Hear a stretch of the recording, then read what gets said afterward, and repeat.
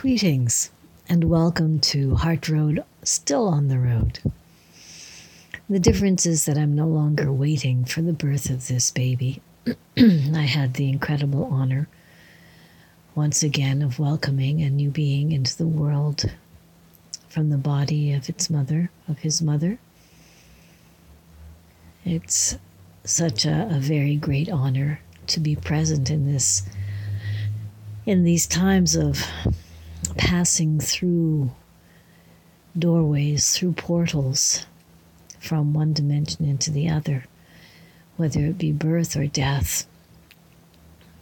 It's a great, great honor for me, and allows me to feel connected through space and time to all of us who have had this experience of incarnation, of coming into the bodies created of this planet and then leaving them when it's time to just leave our bodies back in the earth. So, yeah, the new baby is born, and I'm just preparing now for going back to Heart Root. And here we are again together, connecting the dots, connecting hearts around the planet.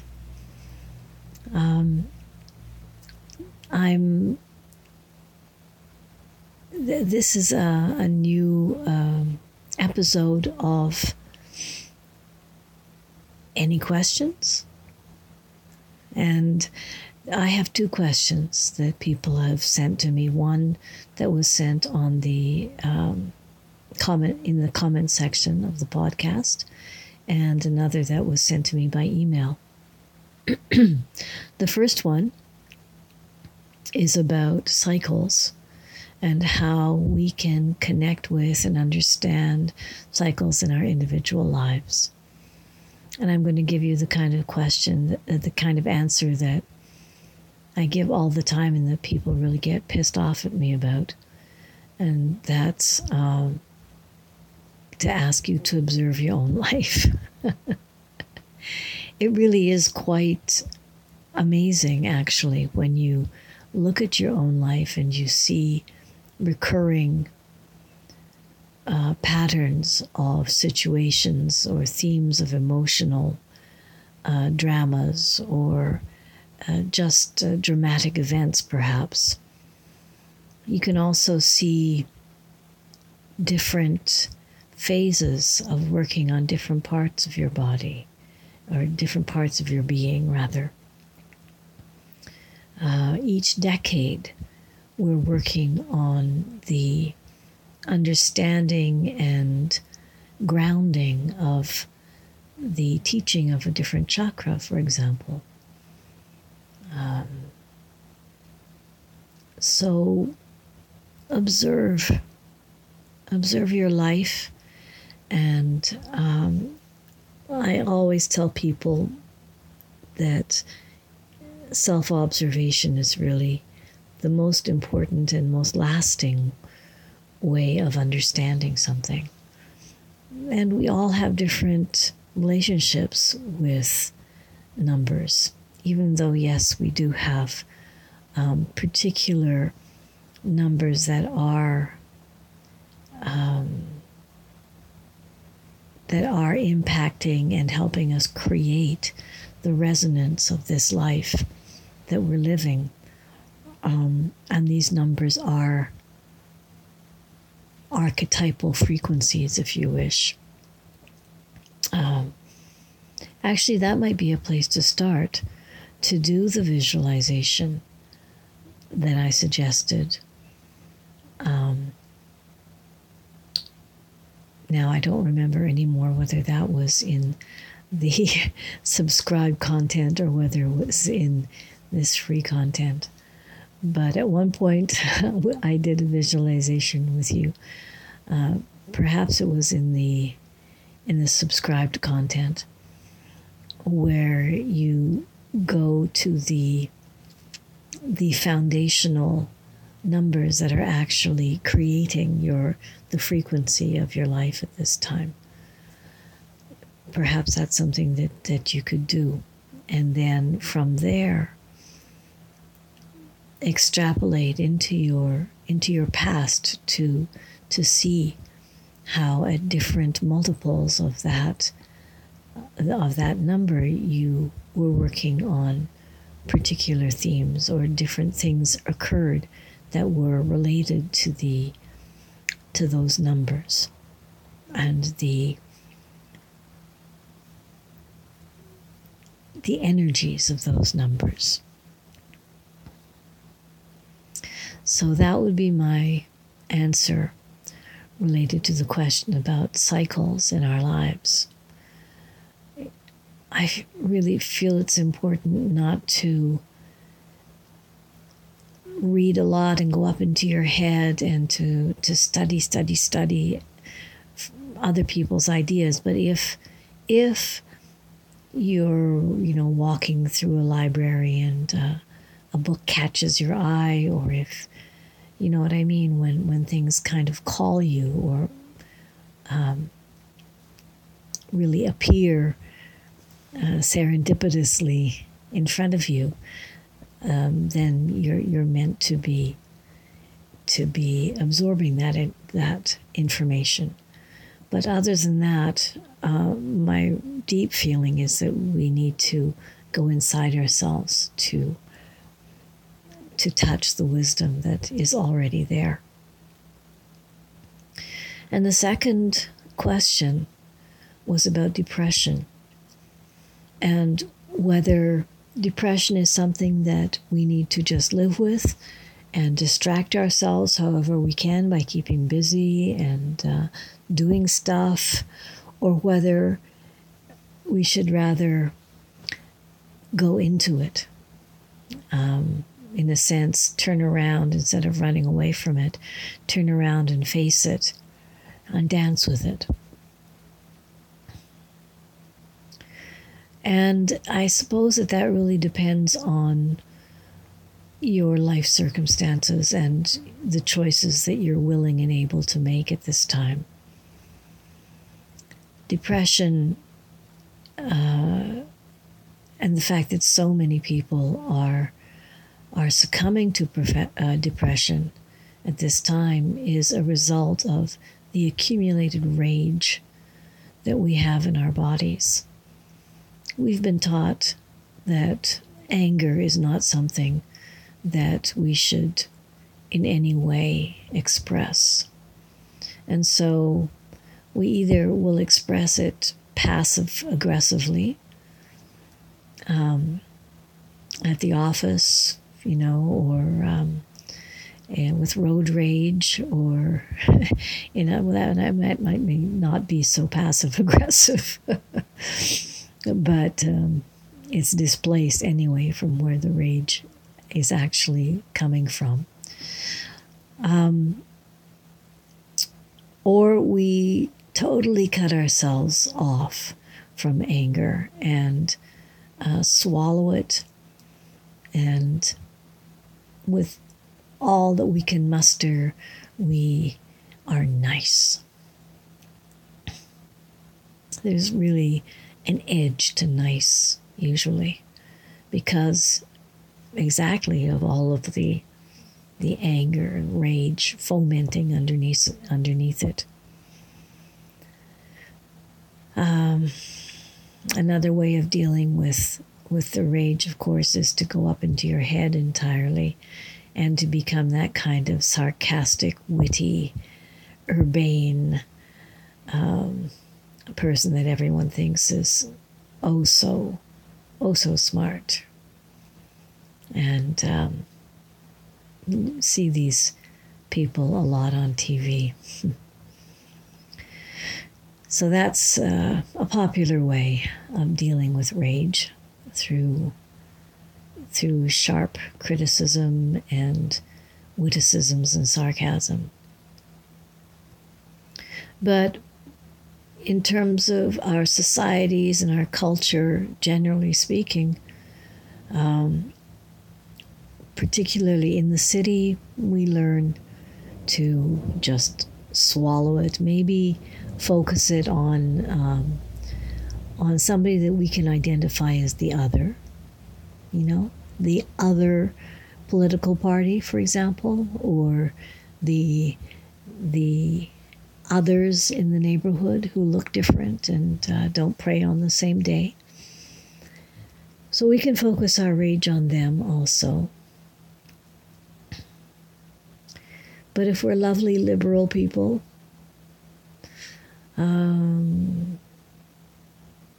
that kind of anger is not politically correct either. And so rage just accumulates. And eventually it takes a heck ton of energy to keep it all contained. So much energy, in fact, that there's no energy for anything else. And you simply shut down because all of your energy is turned inside yourself, trying to contain this ticking concentration of plutonium inside you.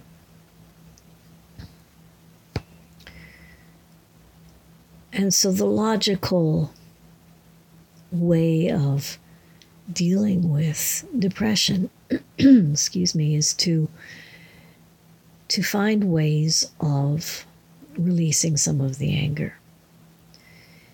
Anger accumulates because we are fearful, constantly fearful, and don't ever want to touch that fear.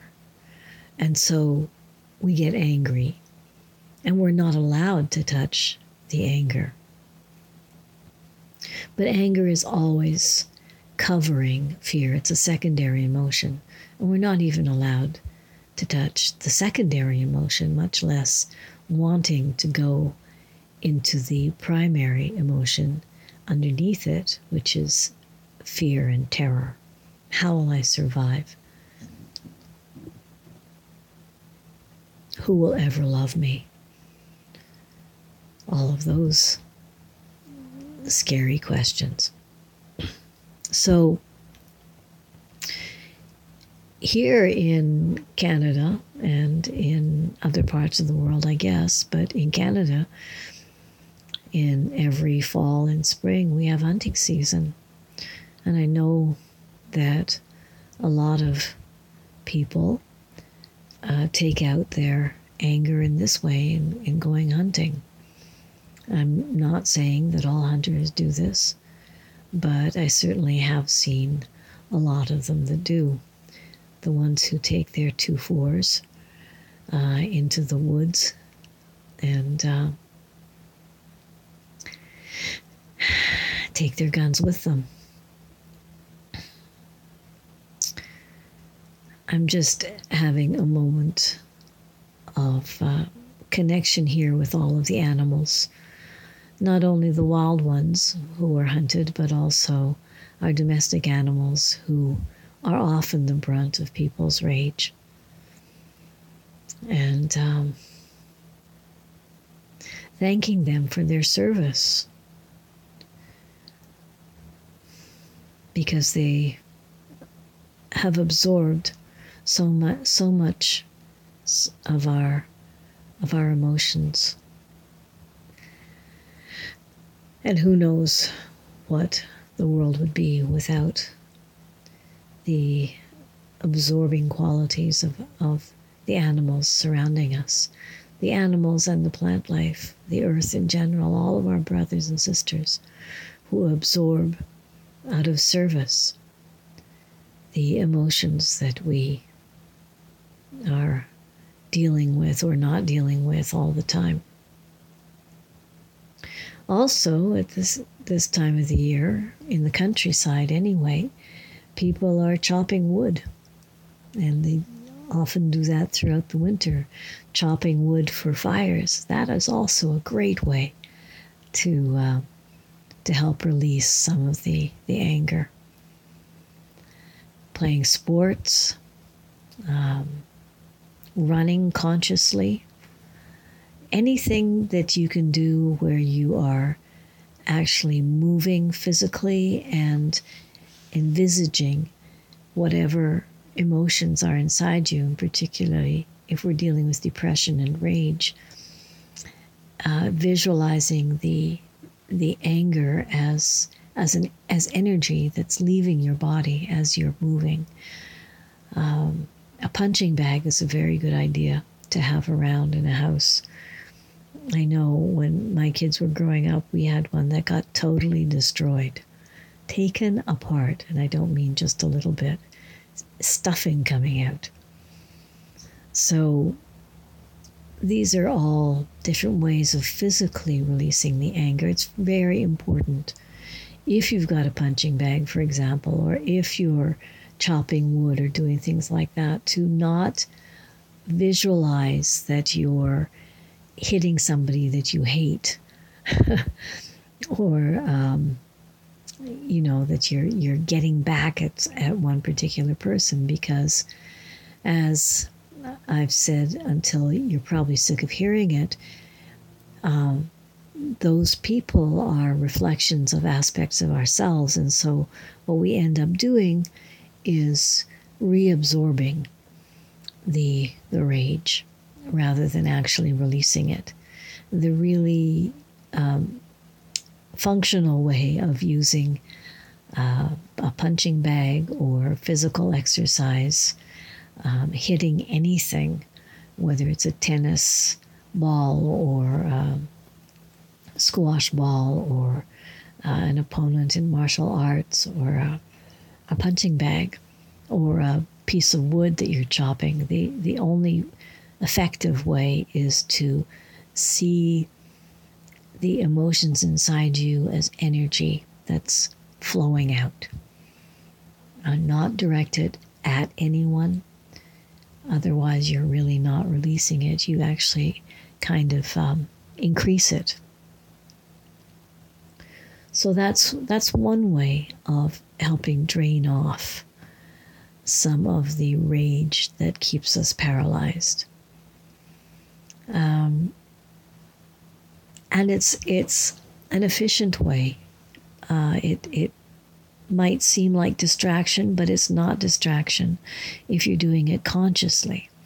If you're just running, for example, kind of mindlessly with your earbuds on and listening to music, listening to the news or whatever,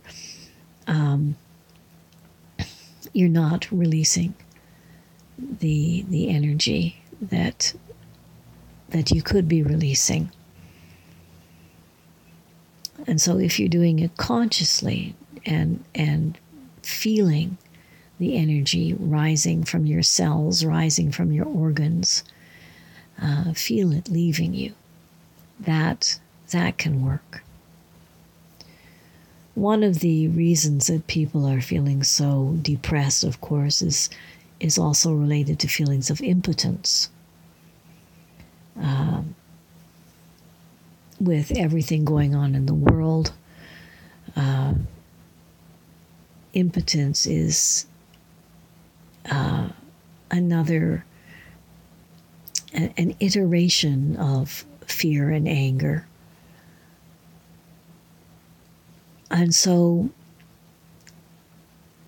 the way through that is there are two ways that I use. One is, first of all, to know that I'm connected to all that is, and that by sitting and becoming aware of that connection and radiating as clearly as possible that awareness of connection and loving, healing energy. I feel that as more and more of us do that we feel more and more empowered. That's really part of the reason for doing this podcast, is to have people become more and more aware of that web of interconnection that exists, but that we don't employ as well as we could in order to transform our realities in our world.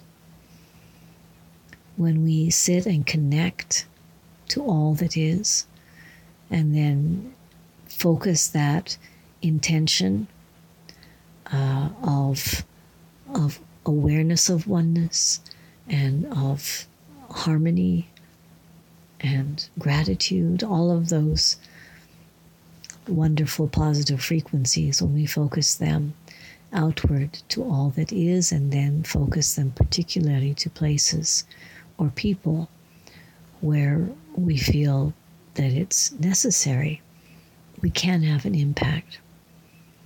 Well, this has been proven a gazillion and 3 times scientifically, and therefore it must be true. So that's one thing. And then, of course, the other one is just to be kind in your daily life. It's to make all of the little gestures that we're capable of making and that really come naturally to us, usually, because we are love. And when we connect with that beautiful, perfect, divine aspect of ourselves and we walk out into the world, it transforms the world. And yes, you've probably seen the YouTube videos and the things on Facebook, the videos on Facebook that show one person doing a small act of kindness, and then how that flows from one person to the other, to the other, to the other. Well, that's how it works. And so in this way also, we can assuage those feelings of impotence. So that's my spiel on what I think is a way and a positive way to deal with depression.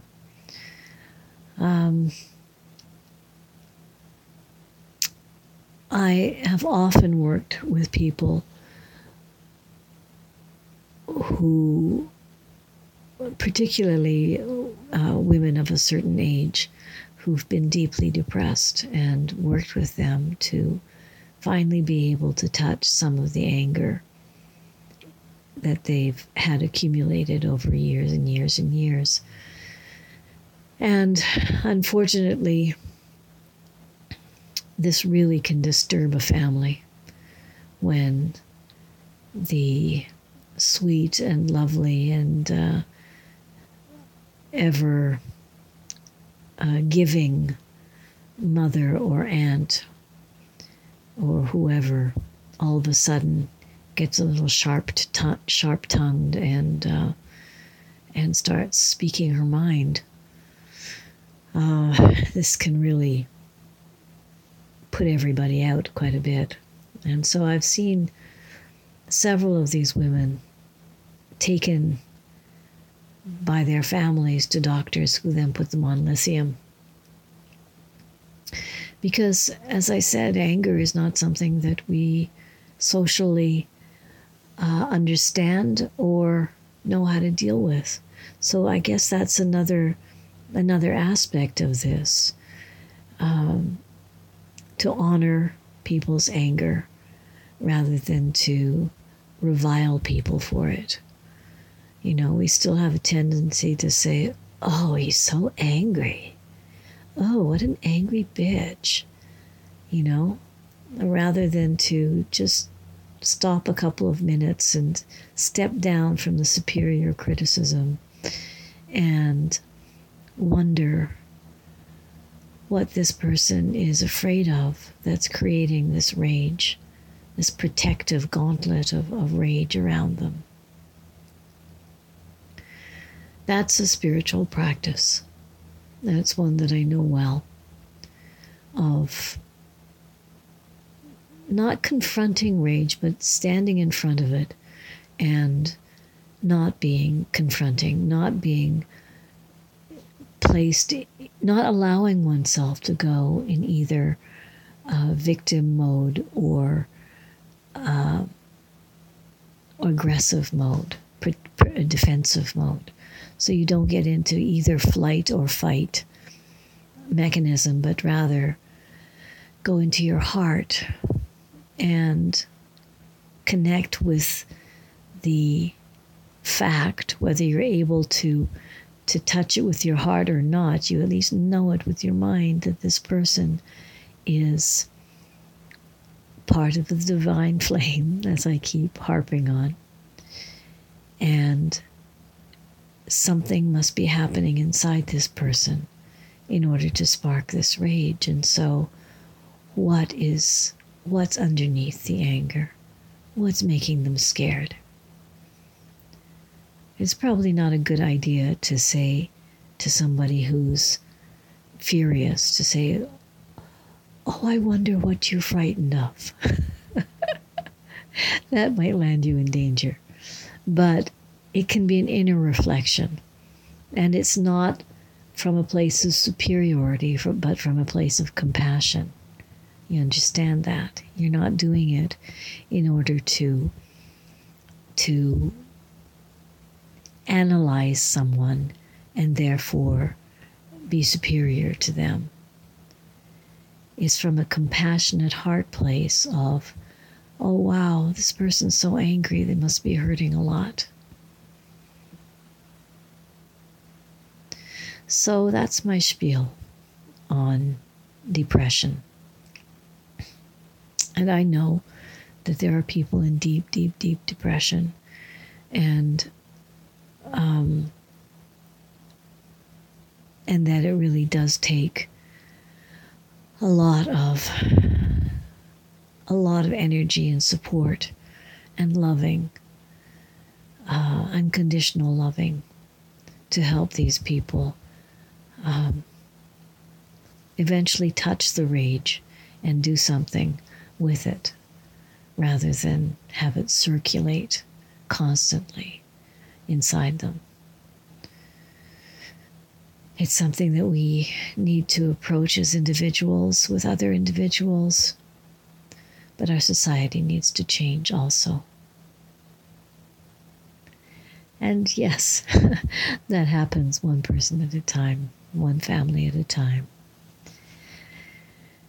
So, thank you so much for being part of this web of heart connectedness and understanding. Thank you for subscribing, and if you haven't subscribed, I would inspire you.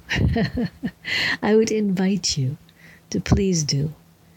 And when you do subscribe, you support Heartroot and all that it is, as well as supporting the web of heart connection that emanates, particularly with a particular tint and color and frequency from Heartroot. Blessed be, and until next time.